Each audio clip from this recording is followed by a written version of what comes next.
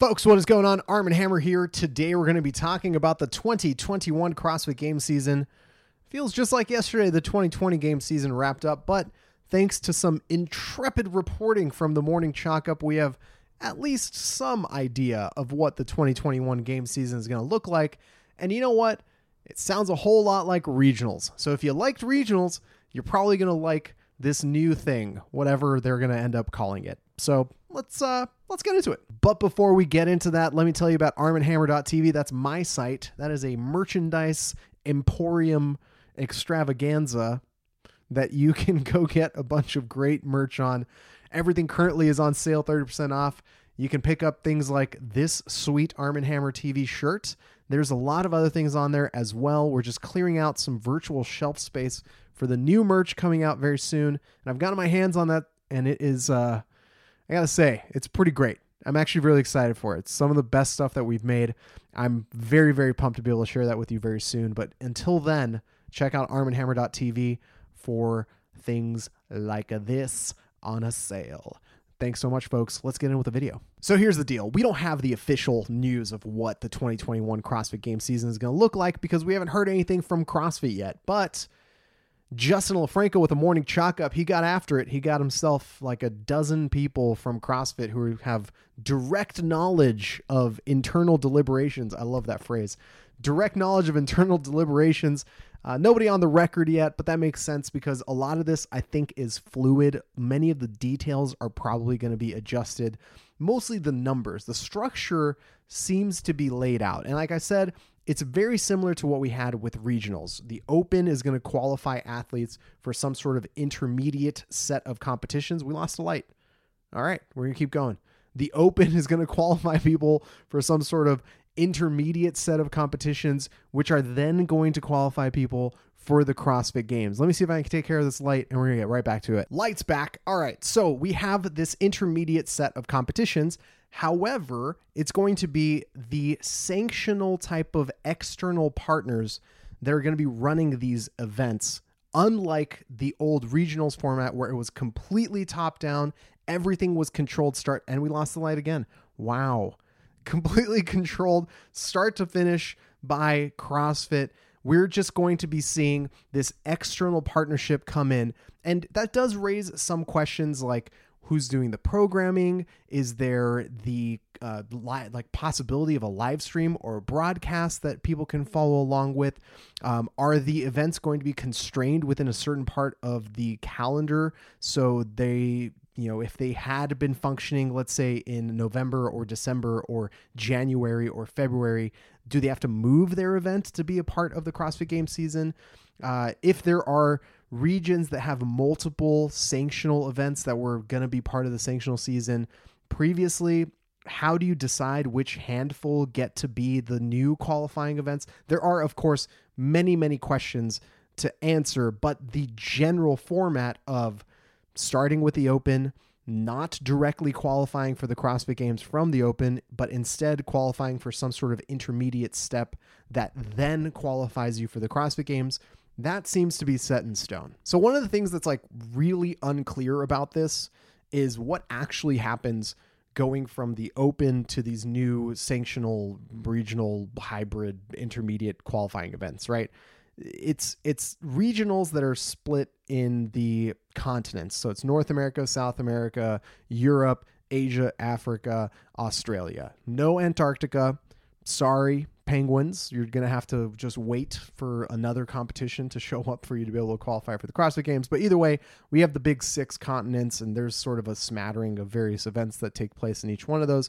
But the idea of how you actually get into these competitions, it used to be with regionals that you were competing for one of the top 40 spots and you were only going to be competing at the region within which you qualified for. But if we're saying North America is its own region, you're talking about Canada, the US, and Mexico, you're probably looking at quite a few athletes across that gigantic space, right? Just literally geographically, you're looking at a lot of space here. So how do you get the athletes to actually get in? Is each of these sanction events They have a division with a limited number of spots. That division is what you compete in to qualify for the games. The athletes through the Open qualify for a spot in any of those sanctional events division for qualifying for the games. If so, who decides where they go first? Like maybe there's a seeding involved through your performance in the Open and say, all right, well, in North America, Matthew Fraser's in first place. He gets first dibs on where to go. Second place gets second dibs, third place gets third dibs, et cetera, until you go down the line and all the spots are filled. But then does that mean you have to have some sort of like timed draft? What happens if someone's just like waiting on the decision for a weekend?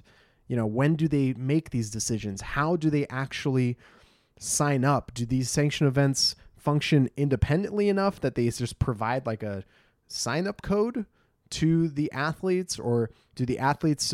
There's so many questions about just that one step. How do you go from the Open to sanctioned events, like external partnered sanction events, and make it make sense, right? It gives an opportunity for some storytelling for sure, which I think would be interesting if it is some sort of like reverse draft system where the athletes go in a certain order and pick the event they want to go to. So that declaration day of this is the event I'm going to, that would be really cool. That seems like that could be a fun little thing to, you know, televise and explore in terms of a storytelling opportunity. But other than that, I mean, I have no idea how that's going to function.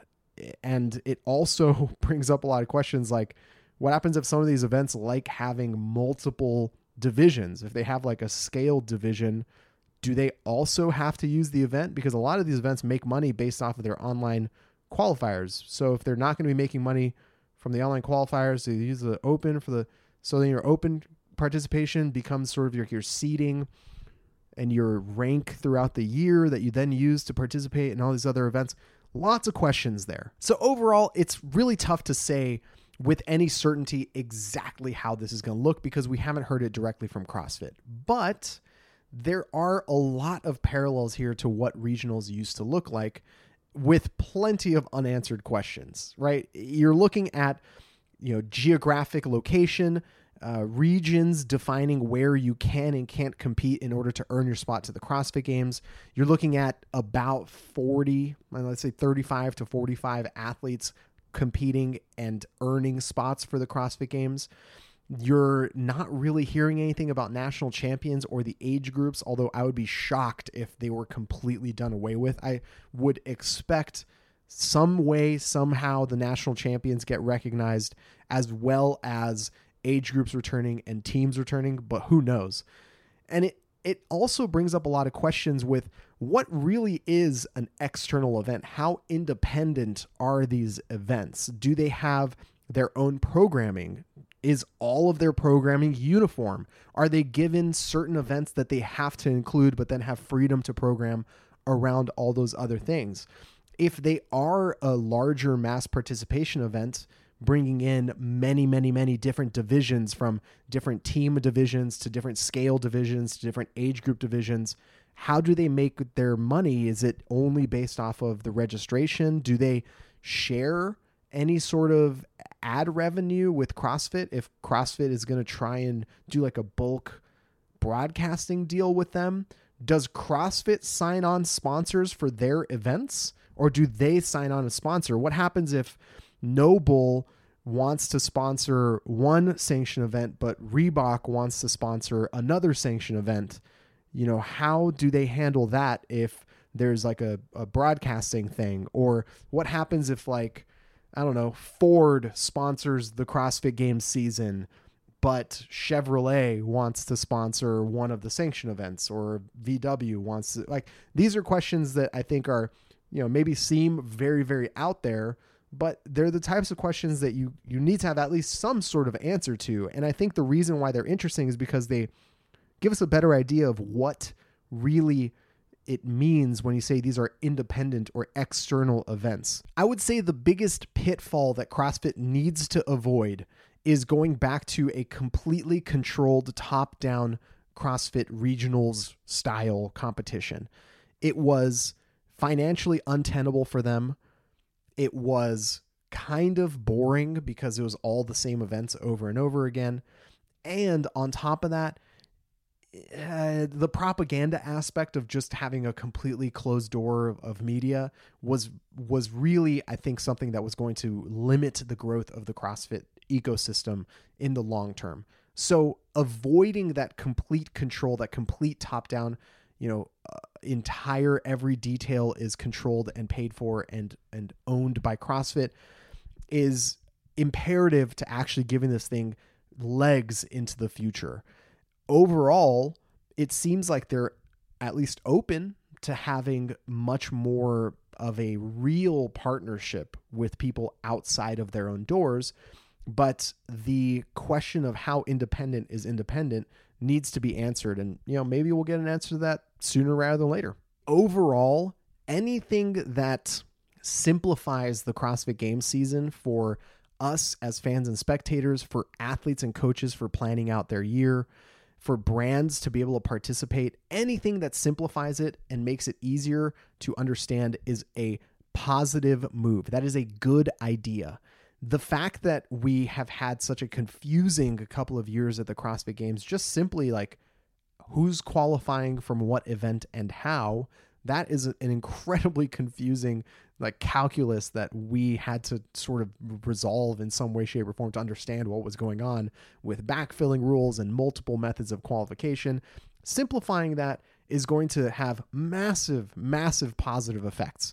It's going to make it much easier for us to understand, to follow. The storytelling becomes easier. It becomes more in-depth. It gives you a lot more to sort of chew on when you're looking at, okay, here's what needs to happen for X, Y, or Z athlete to make it. And that's one of the things I'm actually really excited about that's mentioned in this Morning Chalk Up article is this idea of a last chance qualifier. So if they're doing open sanctionals and the games, and they're probably going to constrict the sanctionals to a specific time frame. So either they have to exist within that time frame already or they move within that time frame.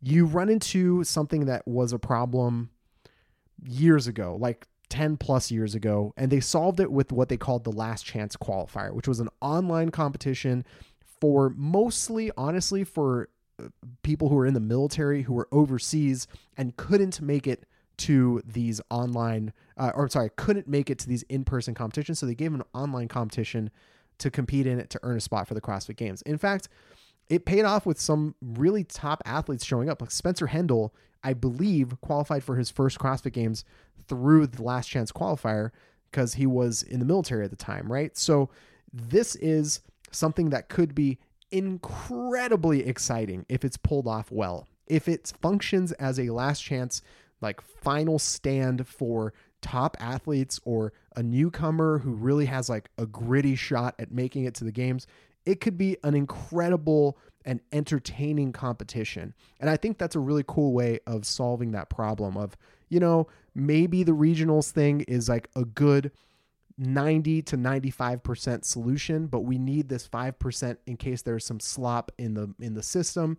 We give people an opportunity to make it through some other way. I would suspect we're going to hear more details about this in the near future, but not next week. I still think there's so many things that they're trying to figure out. If they came out next week and told us the answers to all these questions, it would be very surprising to me because my understanding is that many of these details are still very fluid. Exactly how many sanction events are going to be taking place within each region, exactly how many athletes are qualifying out of each of those sanction events. How does the seeding system work? What is the relationship precisely between CrossFit and these external events? As far as I understand, those things are still, generally in place, but are fluid up and down, changing depending on different sort of concerns that are being raised or discussions that are being had. So like I said, I would be surprised if we got all these details next week, but I would suspect we'll get some details over the coming month or so. Give CrossFit some time. They need to catch their breaths. Holiday season is coming up. On top of that, they had a long, grueling, exhausting season to try and catch up with the 2020 CrossFit Games to actually occur. So, skeleton crew, they probably need a little bit of time to catch their breath before diving deep into all of this, but don't take too much time. You already told us when the Open's happening. So, maybe give us some details before the Open kicks off, hopefully, fingers crossed. Remember, folks, there's a whole lot going on in our space. It's easy to miss some of the most interesting and exciting stories, like when my light shuts off and won't turn back on while I'm recording this. So much fun. Thank you so much, everybody, for watching and hanging out. If there is some detail that you think I completely missed, leave me a comment. Let me know. And you can read the article, by the way. It's the link to it is going to be in the description of this video. I'm curious to hear what your thoughts are. You're never shy with them anyway. I'm excited to read your comments, folks. Thank you so much. I'll see you very, very soon. Take care.